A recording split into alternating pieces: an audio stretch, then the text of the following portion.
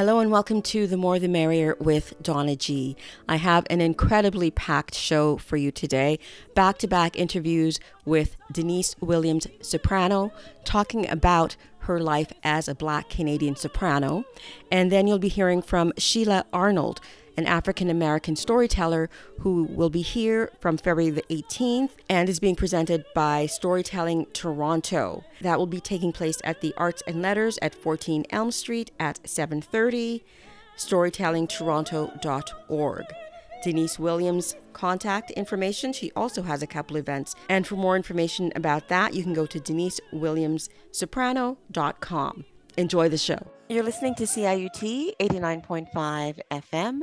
This is Donna G, and the spotlight today is Denise Williams, soprano. And Canada does not have a plethora of Black sopranos that I know of. The two others that spring to mind are Portia White and Misha Brugger-Gossman. Forgive me if there are others out there.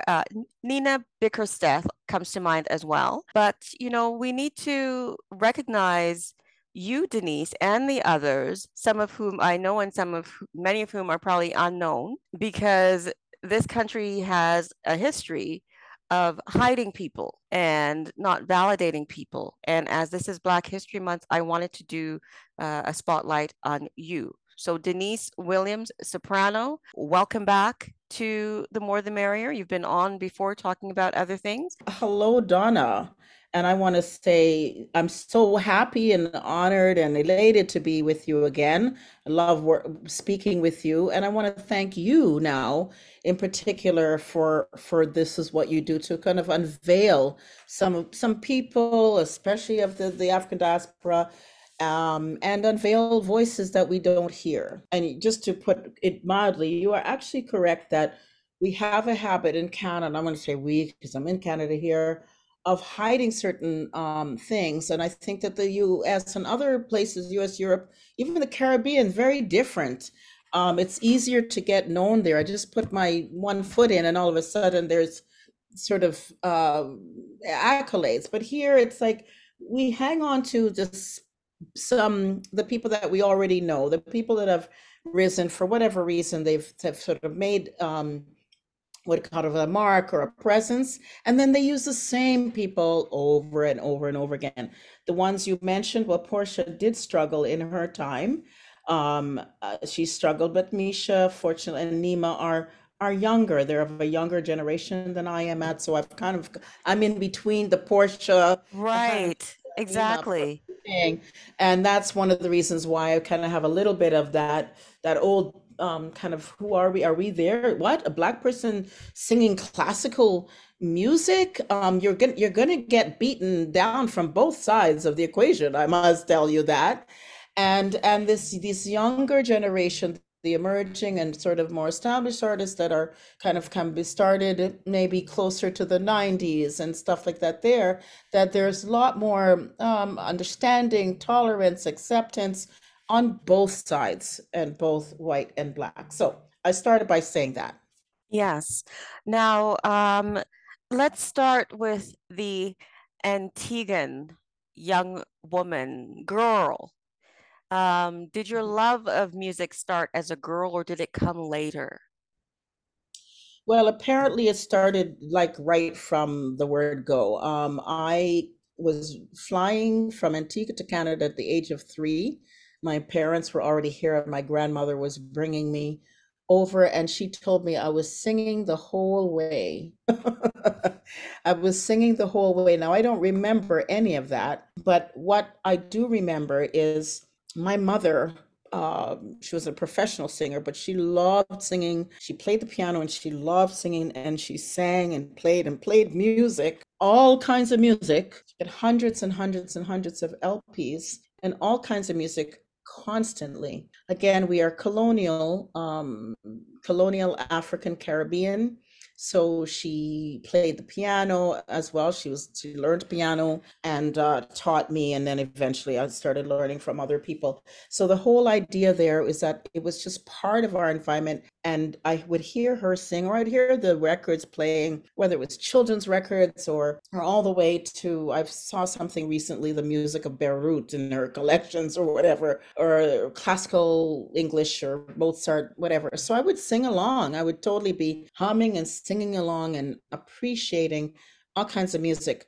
Mind you, she also crazily loved the calypso and the soca and the Byron Lees and all the skas and everything like that. So we'd be singing that too and dancing that. So it's just a constant. Music was never not in our ears and out of our lips. So when did the classical emerge? Was that later, or was it the gospel and the jazz that came beforehand? So the classical was there, like I would say, from the word go, because once again, even from the Antiguan roots, it was very, very strongly British. My mother is British upbringing.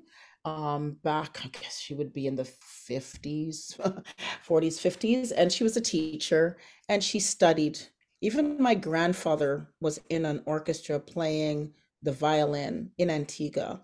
So we have a very strong classical root, even though we have the indigenous music of Antigua, let's say the calypsos and all the other islands Mm-hmm. mixed, but very, very strong classical when it comes to, like, you would do that other stuff in your, maybe on the Saturday night, you're going to go out and have be in a fete or something, but at home, it was the classics. So I already had that understanding, and I went to schools in the, oh, let's not talk about years, shall we? But anyway, we'll say that when I was in senior, even junior public, senior public, and high school, at the time, we were always doing more classical music. So all the way through there, I was in an operetta, Gilbert and Sullivan, in grade 7, 8. And I took to it very easy. I had an understudy of one of the lead roles. And by the time I got to high school at Jarvis Collegiate, the music teacher there was presenting and teaching again classics. So we did Mozart, we did Vivaldi, big Mozart's Requiem, Vivaldi Gloria, big things. And he soon, very quickly recognized that I had a talent for this. I could not only hear my part, but I can hear a lot of other parts at the same time. So I can flip between soprano and alto whenever he needed me, even in the midst of the concert. And this was very, again, strongly classical. He also encouraged me. His wife was a fairly famous opera singer, and she would come to the class if he said, "I think I've got some talent here," and he would do that every year. And she would come and listen, and through him, Dr. David Lowe, and his wife, Gaynor Jones Lowe, they would offer scholarships upon leaving high school to study. And that's where it all started. I got this a scholarship to study at the Conservatory of Music. That's what they knew, and that's what we knew in those days as formal training. And it's all classics, just all the classics. So, and I was comfortable with that. My voice happened to match that very well, and let's say my identity from the colonial, um, more than gospel, because gospel strongly African American. I did visit my grandfather who lived in New York several times a year or something. I'd visit him from time to time, and he would take me to the church, and there would be a combination of the classics again and the gospel. And I'd be like, oh, this is so cool. I wish I could do that. I wish I could sing that way. And but I could admire it, but not really own it for so many reasons at the time. And the crossover just wasn't in the wheelhouse at the time, and the jazz and things like that there. I can also let you know that I really saw and see music as an expression. So at the time, I didn't see music as entertainment per se at the time. It was great to be entertained by it, but myself doing it was more in terms of communication, expression, emotional, and things like that there, and speaking messages more than just, well, here's a great music that I can sing for you so that you can dance to. Do you know what I mean? So that's kind of what gave me a little bit of a barrier, a little bit between some of the more contemporary music styles at the time. Um, What was music. it like? What was it like at the conservatory? Were you the only Black classical student? Do you Ha recall? ha ha ha. Ha. I didn't see anybody like me. Does that answer your question? I didn't see anybody like me. Um, I'm even thinking in high school when I was doing all of that stuff and singing so well and everything like that. At the time, major immigration of people from the Caribbean and the States and everything. Toronto was going through a major immigration process. So I was like, oh, because I was here like a long time before then. I was like, oh, wow, more like me, more like me, more like me. But then by Hmm. that they're not really like me because I'm a Canadian. Do you know? I mean, like real Yeah. since I was three, Canadian. But going back to the conservatory when I finally got, so all along I'm thinking, yeah, I know I'm black. I can see that, but we're in a mosaic, right? We're in a mixture. We have different expressions, right? But no. So when I got there, it's like I didn't see anybody like me, and they didn't understand kind of in a way what to do. I got the scholarship. That's why I was there. But typically, a person like me would not be there because of the economic limitations, if you could imagine, right? Economic. So taking a lesson in those days, like say maybe it was like $30 an hour, but that's equivalent in these days to about 120 an hour. And you have to go regularly, like every week for, for years. So that's often not in a lot of people who are newly immigrant or people of color, and for so many reasons, not to mention um, not to mention that it's not just the singing lessons when it was only classical time.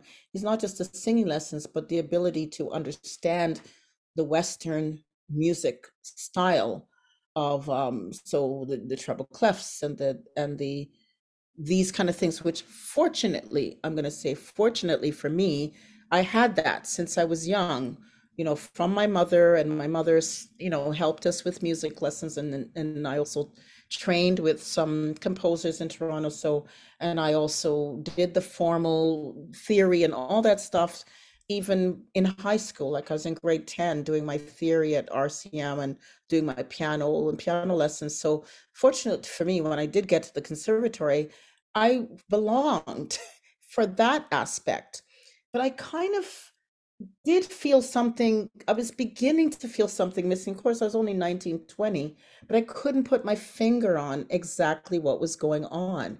And I didn't thrive well in those years there. I did okay, and I did excellent on my exams, my singing exams, but the weekly lessons and everything, I felt horrible. I felt that I might not have been understood. My teacher didn't even know what type of range I sang. She didn't see me as a soprano even. Um, and Why was and that, Denise? because my voice was not typical in that, and I say this, I said it to a student just a moment ago. I have taught hundreds of students, and I try to hear characteristics in everybody's voice it's very unique, and you can't, it's not like training a piano. You're trying to train the voice, even if you're trying to train two people the same piece, there's characteristics of their voice that are a little different. So what was going on there, and I now realize, is that since I was young, because I was very good in music, I was put to sing harmony, because if you know how it is, if you can sing the harmony if you're good, and if you can't sing the harmony, then you're singing soprano, and if you can't match a tune, you're not in the choir, right? That's the way it was. So I was singing low, and also I had a naturally low voice, not sort of say low voice, a wide range because I was singing everything. I sang low, I sang alto, I listened, I sang everything. So that by the time I went to the RCM, I had a range, which by the way is very typical of people of color, very typical, and Black people in particular, range. I had a range. I can go really low, which is sopranos that she would know couldn't go low. And she figured, well, like she can go high too, but if she can go low, let us market this Black woman low. How many of us, or how many are there in classical music, just like kind of music theater styles at the time? If you're dark, you're probably not going to get the ingenue anyway, if you know what I mean, right? Mm-hmm. You're not going to do that. So there's a typecasting, there's a lack of understanding. My voice was rich because of my ethnic background. So it felt that it shouldn't be high. It should be more in the low end or the middle end. They call it the mezzo. And so there was a mistaken characterization, which was traveling in and out my history as a teacher, in and out, in and out, in and out, with various teachers, until I finally found a couple of teachers that really helped me through it. One was a Black woman herself, Joyce Britton, from Jamaica originally, but then went to Juilliard and studied classically. And she understood what was going on. She said, "This sounds like what happened to me." And That's interesting. very interesting, right? Just this happened to me in Jamaica. I was like, Jamaica's mezzo soprano because it's so rich. And then when she got to Juilliard and found a really good teacher, was like, no, this is where you are, my dear. So it caused me, and the other one is a teacher, Dr. Michael Warren, that I worked with way back in the 90s, back in the 90s. And I still work with him from time to time, but it was back then when he said, hello, stop whatever you are doing. This is you, this is your voice, you're a coloratura, hi, and this is where you need to be. And I was actually banging myself out at the time, in the wrong place, wrong repertoire. You're not that good because you don't sound like this. How come you can't be louder? Da, da, da, da. So when I finally found the right range, it was like freedom, and I was happy, and it was like I was starting to sail in a few things I did. Of course, by then I'm already in my 30s, which is very much like Portia White's story, just late bloomer, late bloomer because of just not being identified properly, Mm-hmm. if you know what I mean. And so with that, that's what it took, is to, and I guess Dr. Warren, because he was in the States and was very, very much used to more color there, and had a very good ear, you know what I mean. But I'll say one more thing before we move on, is that you talked about me being comfortable with the more contemporary styles of an offshoots like jazz and gospel. And it's really funny that I had a friend, we haven't spoken for a long time, but her name is Julie Michaels, if I may say the name, and she's a singer, white woman, hair as blonde as ever, which sometimes she just sort of tints it red, but blonde as ever, about my size actually. But the difference between Julie and I, we would always laugh. Julie was really, and she's around still. I don't know what she's doing now, but at the time we were together, jazz, belter, gospel, big time. So we would be standing together, and people would just assume that this is the gospel, Denise is the gospel singer, and Julie is the classics or whatever. It was completely the other way around, and we admired each other. And it just so happened that she lived in New York for quite a long time and worked with gospel choirs, sang with gospel choirs, and in those kind of things. And it was something that I'd always wanted to do. I said, okay, now I got the classics out of the way, which I love. I'm not going to lose it, but let me go to the source. Let me go to the States and let me like get in a choir and get that down and be able to riff and do all this shit. Do it. Well, I never got the opportunity. I'm a single parent. they're old now, but no, I never got the opportunity to do that. Motherhood does impede some things, unfortunately for women that don't impede men. Yeah. So that is just a fact of life and still is. Where did Kathleen Battle come into your life? I was singing with an orchestra in Peterborough, and I don't remember what it was, but I was introduced to this orchestra. I was singing with a choir called I sang with this Polish choir. And anyway, the director asked me to sing this in Peterborough, which I did. It's quite a while back. And in the credits, in the editorial in the paper, it said Canada's Kathleen Battle or something to that effect. Canada's Kathleen or Kathleen Battle, some reference to that. So there was a reference to that in the way I sang, and then several times over, other people have said, you've got this silvery quality about your voice, this silvery quality, and it is sort of like this, and it is important for singers to understand that although we're not the same, what voices are close to yours, and especially if they're good and they are doing very well, what is making them do well, and does that fit you, and how you can incorporate some of that. So there's that. So I listened and I thought, and it said many times, Kathleen, not the same, but very similar quality, not Jesse Norman as much, Barbara Hendricks, maybe not in between. But so I listened some more, and especially to spirituals of Jesse's and Kathleen and Barbara Hendricks, because spirituals, once again, were not in my natural arena when I started singing. People assume you're Black and you can do everything that's Black, and that's not the case. So Joyce Burton, the same teacher who's American, said, Denise, yes, I'm from the Caribbean too, and I studied at Juilliard, but she says, by the time I got to Europe, they said, okay, great, great, great. Love your Mozart, beautiful voice, and the handle, by the way, blah, blah, blah, blah. Okay, now where are your spirituals? And she said, okay. So she realized that she would be carrying the torch for that Afrocentric music, that Afrocentric classical, which spiritual root music. And so she said, you've got to learn this, and you've got to learn how to do it. So I would then start listening, and Battle and Norman and everything like that. Okay, so that was an era. And then when I joined and I used Kathy a lot of, I loved classics, as you know, so a lot of the opera arias and art songs and keys and various things like that, I began to kind of incorporate with what Kathleen and other people like her with that type of voice did, and it really worked. The one that was in New York, the Michael Warren, also said that, Denise, whenever you sing a spiritual, people shouldn't touch that because your voice is very free. I guess I'd studied this so much. Your voice is very free, and of course, the spiritual speaks to me in so many ways. The coded language of it, and the hope and the faith.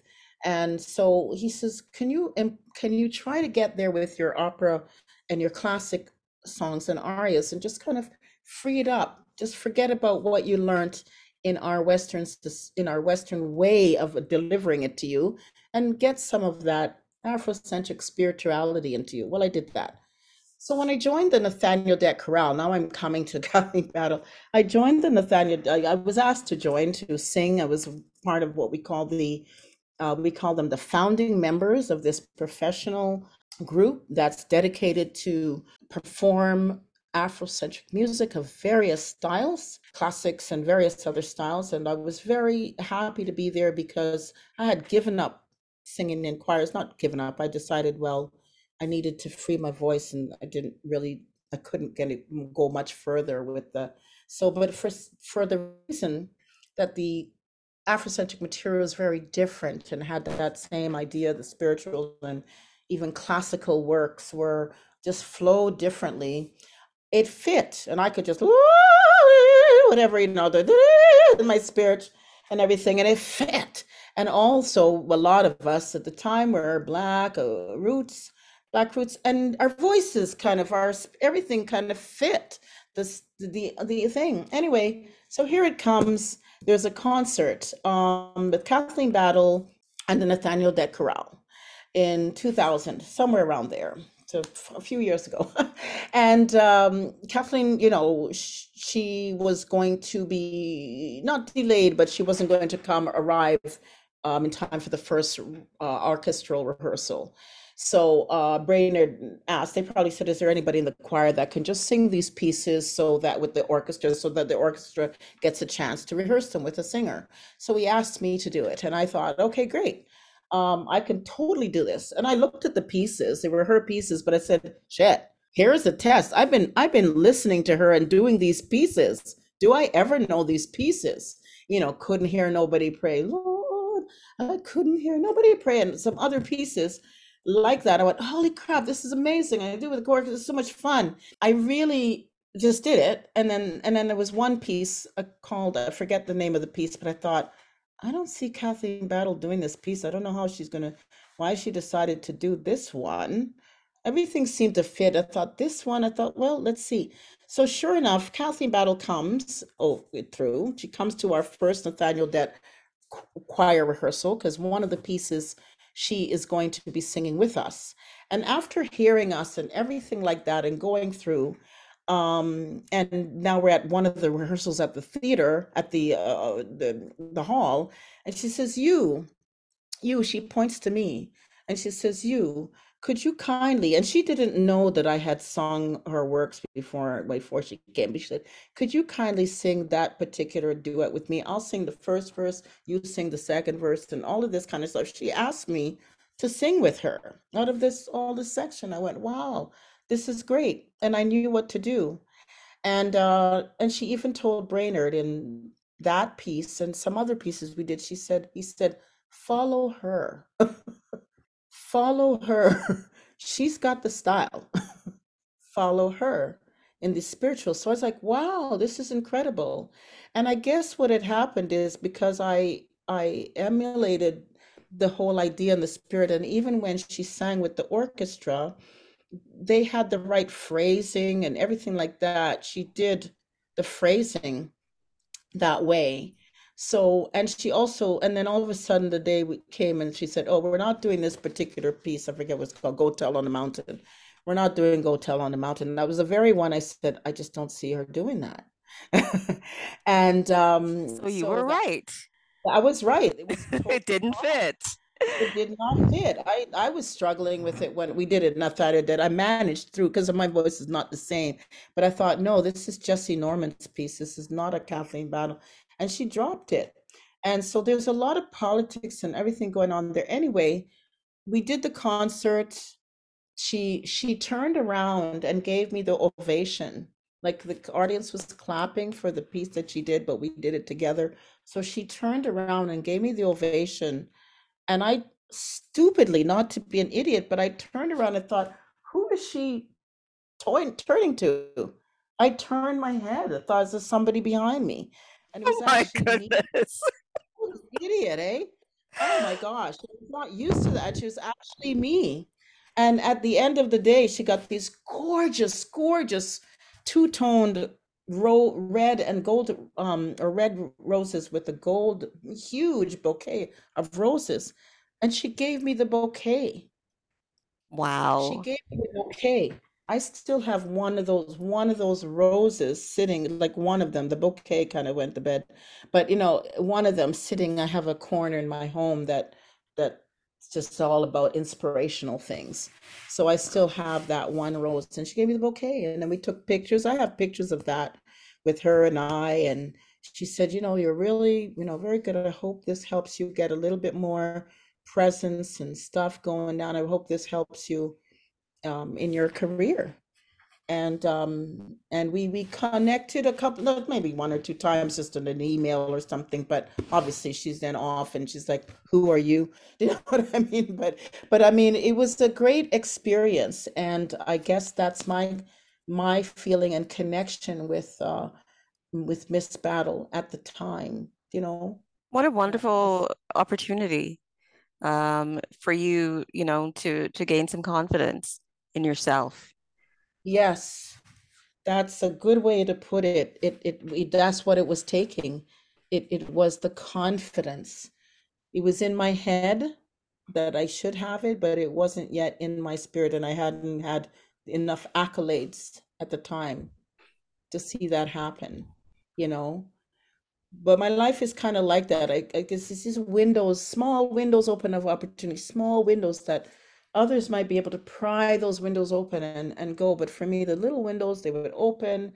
I would go, wow, and everybody's saying, wow. And then they kind of shut again. And then another 5, 6 years, I'd open a little bit and shut. So that's my kind of life, these ebbs and flows that I've grown to accept. Mm-hmm. And yeah, I've totally grown to accept it. This is the way it is. And yes, I been a single parent, and my boys are older now, but you know how it is. You're always a parent. There's always things that are needed to support them emotionally, psychologically, vocationally. And I want to be more stable than running around all over the world, and I also want to own a home. So I own a home, and I just think that in Toronto, which is that's part of what I sacrificed, is sort of digging, getting more what we call risk taking in the arts. But I've certainly done. I feel I'm satisfied. Let's put it that way with what I've done. I've done some pretty cool things and even gotten out of the country and planning, not done, doing. I'm gonna say doing.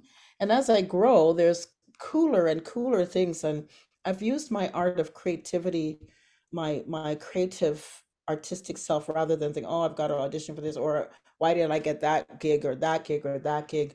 Why am I not doing this and this? Hey, hello, everybody. I'm here. I'm here. I'm here. Remember me. I'm here. So instead of doing that, I kind of just create my own things, and I create my programs and do the research and create the programs, and then just maybe sing them somewhere. So maybe the first few times, yeah, I'm taking money out of my pocket, but this one program that I have coming up, I actually did get an Ontario Arts Council grant for my very first an Ontario Arts Council grant. And I thought, okay, you are doing, you have not given up, you still do, you know yourself, you know what you can do, you make your choices, not everything you go for, but you can do, you're And you've getting there. done. And I've done. And on that note, Denise Williams, soprano, thank you very much. Thank you, Donna. Really appreciate that. You're listening to CIUT 89.5 FM.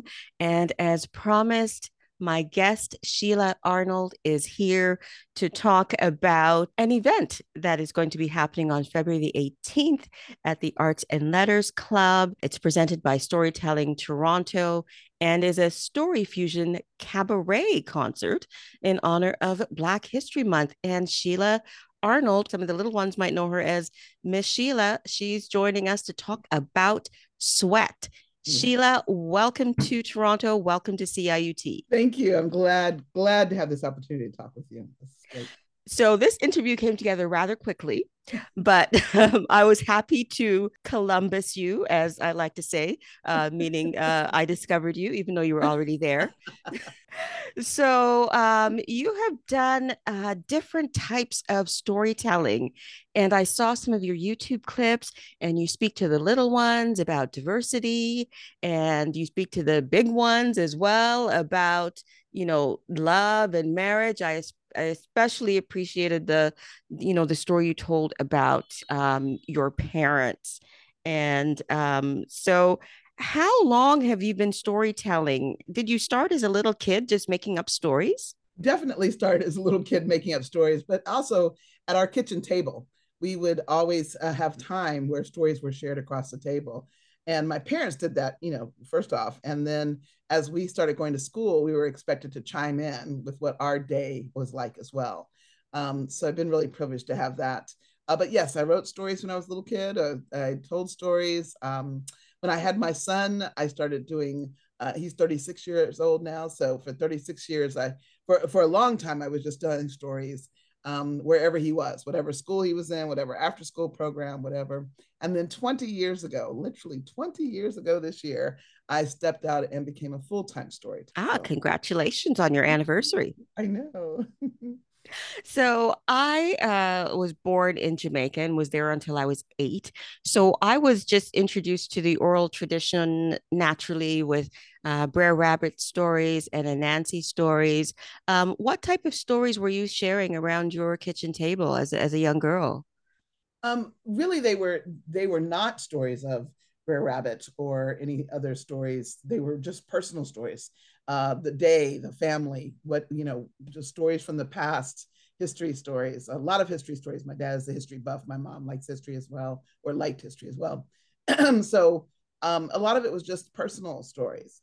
But I read a lot. That was a big deal in our house. So the first stories I really started telling, stories I started sharing were just made up stories because I was reading a lot of books. So I would create stories, some of them around, like what the books were like, but just, I knew I could read lots of stories that were different.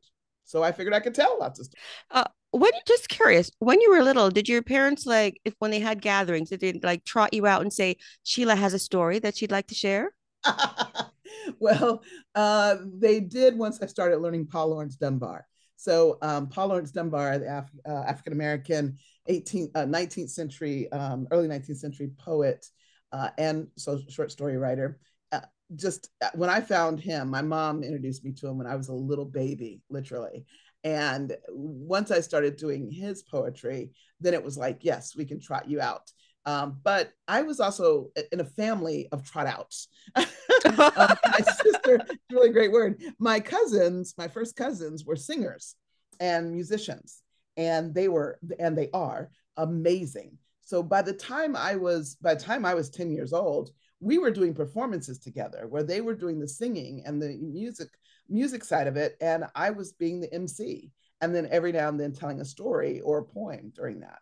So that's really, we were out, young doing that. And what made you decide to step out onto the stage and share beyond your family in a more professional manner? Well, one, I got hired at Colonial Williamsburg, which is a one of the largest historical museums that has original buildings, outdoor historical museum, and it just allowed me to be in character for one, as well as allowed me to tell different kinds of stories. I had to tell 18th century stories there, so that was a big move for me. And as I was coming along with my son, people were like, "Can you tell a story that's a folk tale?" I'm like, "Okay, what's a folk tale?" And I go find what a folk tale was and find a story. So I was reading those kind of books, and 398.2 from the Dewey Decimal System in the library. And so I was reading some of those, and that's when I started to do more of those as well, when my son was around and invited to his school and trying to keep in touch with what the teachers liked. And You're then I you're Sheila, you're such a geek. You know the Dewey Decimal number. 398.2. And I make sure that when I'm with kids, they know it by the time they finish. I was a library geek too, so I appreciate it. And as a library geek, you'll understand. As a kid, I was a talker in the classroom, which meant that if I finished my work early, I was talking to whoever was finished or not finished with their work, or the teacher, depending on what I could do. So teachers learn real quickly to send me someplace, and so they generally sent me to the library. Like, go to the library. The librarian wants to see you. And I come in and be like, they said you wanted to see me, and she just roll her eyes like, why is this child here? But then they Again, gave me stuff to do in the library. They said, go shelve books. And so and I know this is going to be hard for you all to believe, but I am an undercover shelver of books. I am the person that will go in the library and go through the stacks of the books and just, for fun, make sure they are stacked correctly and in right order. Sheila, I do the same thing. I made a librarian mad one day when I brought over a book and said, I was just looking, and I saw this book on hair, and it's in the area with the war. I don't think they're the same thing. And she said, why did you move it? And I was like, it's a book on hair. The section is war. Colonial Williamsburg is not something that we have up here. So Right. for that and telling 18th century stories, were you primarily focused on African American stories? Yes, actually, we were primarily focused on that. We had wonderful historians at Colonial Williamsburg. And so they had done research on the stories of that time. So we were given a huge list of stories to choose from. Most of them African American, but some of them not. Some of them Scots-Irish stories that had come over, some of them English stories that had come over, sometimes biblical stories, because of course they were there as well. But we didn't tell as many of those.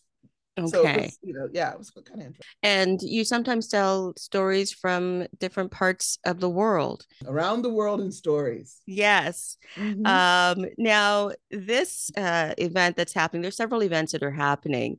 Let's start with the one that's happening on February the 18th. Okay. And you're back in Toronto, present the world premiere of Sweat. Tell us about Sweat. Sweat was written by Zora Neale Hurston, who's a Harlem Renaissance writer, or is known best as a Harlem Renaissance writer. It's one of her early stories, and it's a compelling story.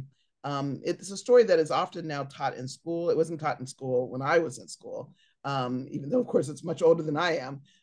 But now it's taught more often. There's so much, her wording is just beautiful, and the story itself is rather haunting in a lot of ways. So, but it's almost a revelation story for this person, and for me, it's also a story about how we treat one another. So this story is it's an absolutely gorgeous written piece of work, and I was encouraged about 10 to 12 years ago to actually portray this story, or to tell this story, because I portray Zora Neale Hurston as one of the women I portray in history. So I have 13 women in history I portray. Zora happens to be one of them. And so I was like, oh, okay, I'll check it out. And I read the story and went like, no. I'm like, this is a hard story. I can't do that. And I couldn't at that time. But then I went through some hard things, and it was really interesting that I started to say, I might need to look at this story again. And then I came some things you can only do with age. You can only do them with age. But then I came to Toronto because I knew there was something missing. Every time I got into the story, I was missing music. And I just started actively looking for music with this, not knowing if I would ever use the music, but for some reason I couldn't do my work in story without song in connection. And that sometimes happens. And I trust when my artistic stuff says there's a way you need to learn this. And for me, the way for this story required some music, some blues specifically. And I was stuck. I could not find any blues that really matched where I was at with the story, where the story was at with me, but I knew I needed it. I come to Toronto. One of the guys I'm at the Toronto Storytelling Festival, and one of the guys who's doing our audio, and while we're there, he comes over, he said, have you ever heard of Big Mabel? And I'm like, no. He said, oh my gosh, you have to hear it. And I heard one song. He showed me one song, and I'm like, that's it. That's this woman. That is the story. And immediately, everything I heard from then on, I knew was Sweat coming out. It was literally the story helping me find, the music helping me find the story. And so to be asked to do this as a story fusion with John Campbell, who's a wonderful, wonderful musician, is absolutely perfect. It's not even something I would have originally done, although I knew that music was important to it. I wouldn't have asked somebody. So actually to be able to do it in the way that I believe the story needs to be told is powerful for me. How did you collaborate via Zoom meeting? Because you're in different countries, right? Yes, we are. It has been through Zoom meetings. And John is just such an incredible pianist. He's got a sense of space and time, and he can feel the texture of what's being said. It's just lovely. And there would be times that I would say something and he would start to play, and I'd be like, I'd be ready to cry, ready to stop the whole story, because he picked the right thing. He picked the right motives in his music. It just comes across well. So this is going to be a presentation that is going to highlight his musicality, his emotion throughout the story as well. And what he sees from me, or at least what he's told me, is that he really loves seeing the story come out of me and how it comes out and the cadence with which it comes out. And it's a story, Donna, honestly, truthfully, it's a story I can't tell like the written word. The written word is absolutely gorgeous, but it does not go with storytelling. Because it is much more difficult to actually use every single word when you're actually telling it as a story, because there are so many things I can just act as. My face can change rather than having say, and her face changed. Yeah. He looked trunkedly, whatever that word is, crazy word. And I was like, what in the world does that mean? And he was pouting basically. Well, I'm not going to say that word. I mean, it's a great word when you're writing. It's an awful word when you are storytelling. Mm-hmm. I can just pout. Right. Right. Because when you're reading, it's internal, and when you're a storyteller, it's external. Yes. So sometimes uh when you speak the words, they sound differently, Yes. so you have to do that. And Mhm. I'm glad the music came to you, and you've got John Campbell Mm. along for this ride. Now, getting back to you and your work, Okay. why did you decide you're the co-founder and artistic director of Artists Standing Strong Together. Yes. Um, why did you decide to co-partner in that, and how did that come about? Myself and Donna Washington, an amazing storyteller, lives here in the United States, in North Carolina, and is also an author. She and I were watching as our friends, mostly storytellers, but artists of various kinds, as our friends were experiencing 2020 and the loss of everything in so many ways. Mm-hmm. And it was, all your business was gone in moments. And for me, it was 3 days, or not even 3 days, but $11,000 in 48 hours. And just gone. It's just like, I don't know where that's going to come from. And there were so many friends, and even friends that were as despondent to start to think about, or even muse about, what is the purpose of living. So we came together at the Women's National Storytelling Festival, the last festival for a while.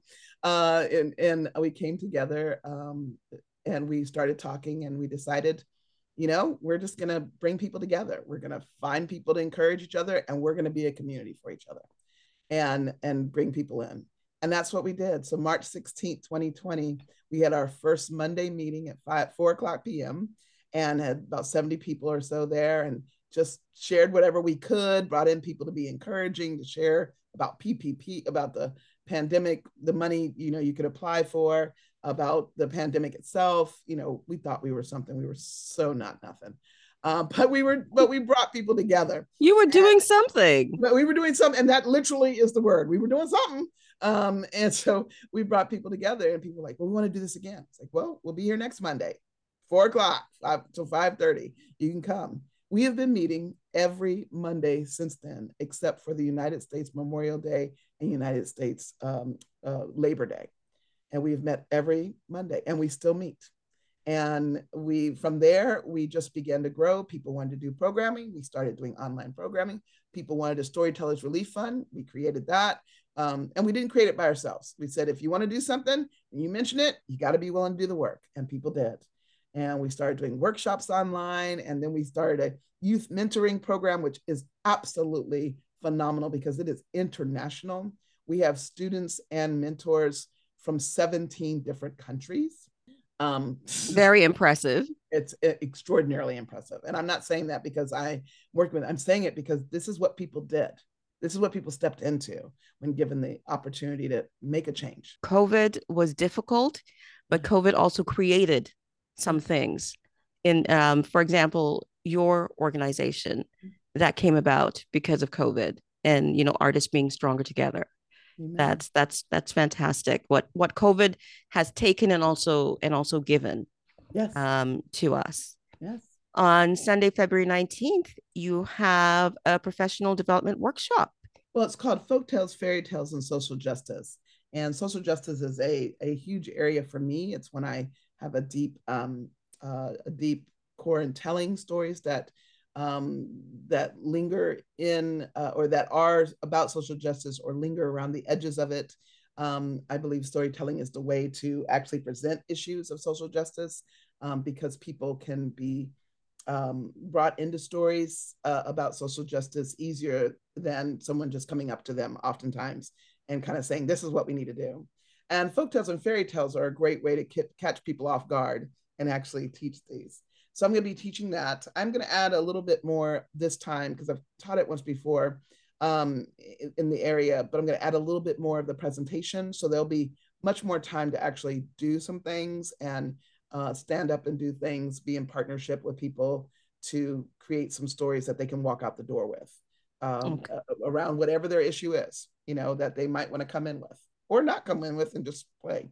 I mean, I started doing this. I started it with environmentalists that were like, how do we tell this story? And I was like, well, you just do this. And they were like, just do this, and they had no idea. And so then I had to learn how to break down what I was saying to them. Yeah. And then I've worked with activists, and now it's not just for storytellers. Storytellers are one of the many people that can use this, but anyone who's an activist can use this to make their story better, to get beyond the fog that keeps people insulated from Right.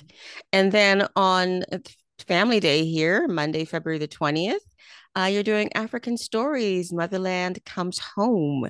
What does Motherland Comes Home mean? It was a title that I picked a long time ago to describe African stories. That's really not anything fancy. So what you learn as an artist is like, they say, we need a title. And you can't just say it's African Stories. They'll say, well, what's the title? I'm like, Motherland Comes Home. And they go, okay, great. And that's how we got that title. So I probably shouldn't be telling people that that's not, really, it's just the reality. If you ask me for a title, I'll find something. I'll give you something. And what can people expect in that section? It's going to be stories that are from Africa, from different parts of Africa. And then also a discussion. I usually focus on one country, also specifically, and share stories, songs, proverbs, and information about that one country. And then we usually end at the end with an African dilemma tale that the audience gets to participate in. They nice. are so wonderful. They are very nice. It changes people's ability to think when they get to do the dilemma tales. And it's something that we really need to do more of in our countries around the world. So. And Zora Neale Hurston makes another appearance, Tales from the Perspective of Zora. Yeah, that's probably not the best way to describe that, but yeah,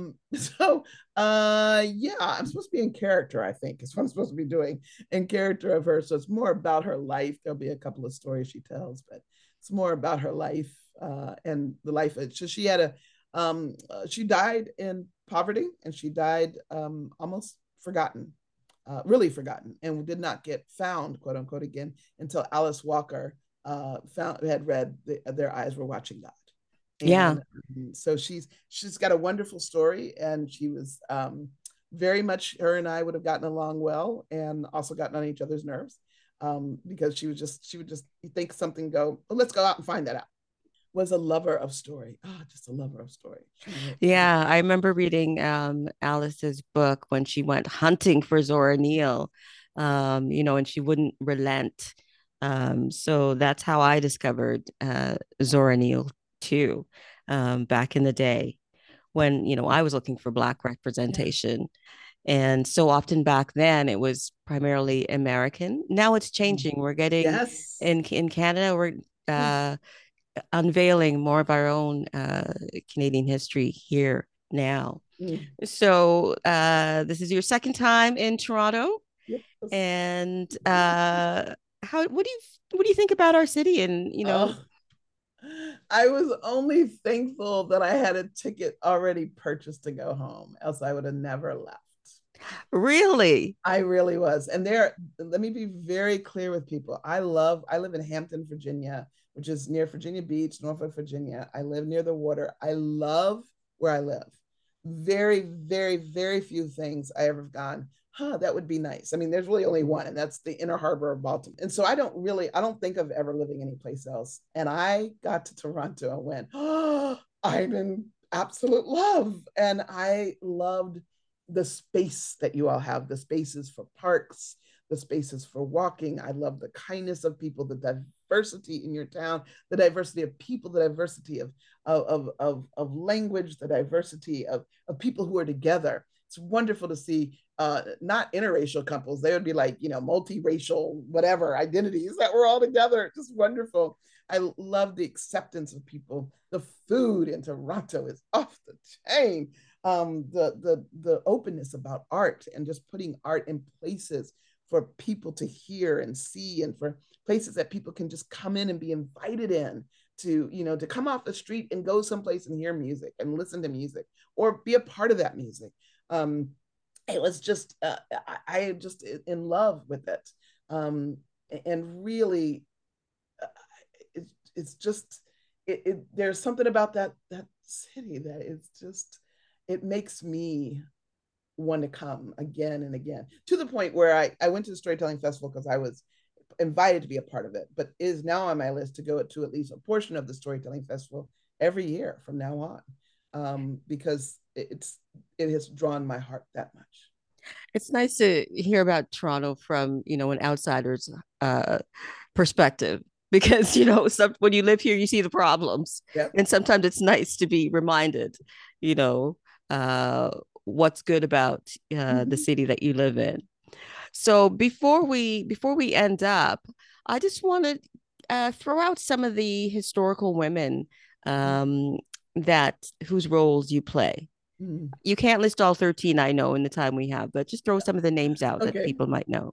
One Judge, who was the personal maidservant of Martha Washington, who ran away in the last year of George Washington's presidency and lived in a free state until her death at 74 years of age. Extraordinary story. And she is now being applauded and lauded for her just bravery of running and staying gone, and just extraordinary.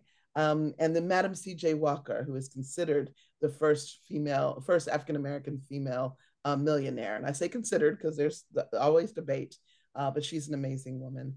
Fannie Lou Hamer, who was a voting rights activist in the 1960s, who suffered severe abuse for wanting to help people to be able to vote, and yet never turned to hate. She was clear, she was clear and she was truthful, but she never turned to hate and absolutely opposed that level of what a response should be. These are incredible women. I like women who aren't as well known. Okay. What's the most recent one that you added? That the most recent added would be Fannie Lou Hamer. Okay. That's been a while. So I don't add on a willy-nilly thing anymore.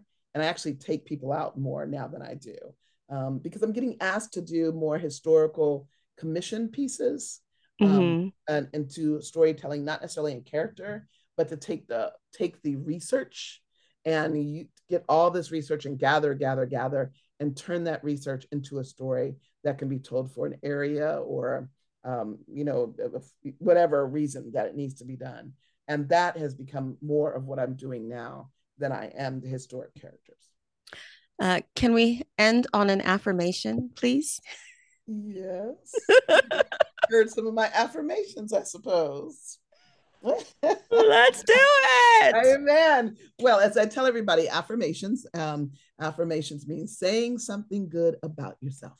And you need to say something good about yourself every single day. And I say this to young people, but I also very much mean us that get older, that we forget to say good things to ourselves. And we instead replace that good things to ourselves with all the doubts and the fears and the concerns. And we all need to have good things. So affirmations every day. So you can repeat after me, Donna. Here we go. I am wonderful. I am wonderful. Now, I want you to hear Donna. Donna had that smile in her voice. I can't see her, but I can see that smile in her voice. And some of you all said it and you did not smile because you don't believe it yet. You don't believe it you are. And here's the deal. You got to fake it till you make it, baby. All right. So when you say I am wonderful, when you say this, you smile and you believe it for just a second. So here we go. I am wonderful. I am wonderful. I am marvelous. I am marvelous. I am phenomenal. I am phenomenal. If I were you, I'd miss me too. I would miss me too. I'm all that. I am all that. And a bag of Skittles. And a bag of Skittles. Look at me. Look at me. I'm a masterpiece. I'm a masterpiece. I am so bright. I am so bright. You need your Ray-Bans on. You need your Ray-Bans on. I am. I am. Bold. Bold. And I am. I am. So smart. So smart. I listen to Donna G.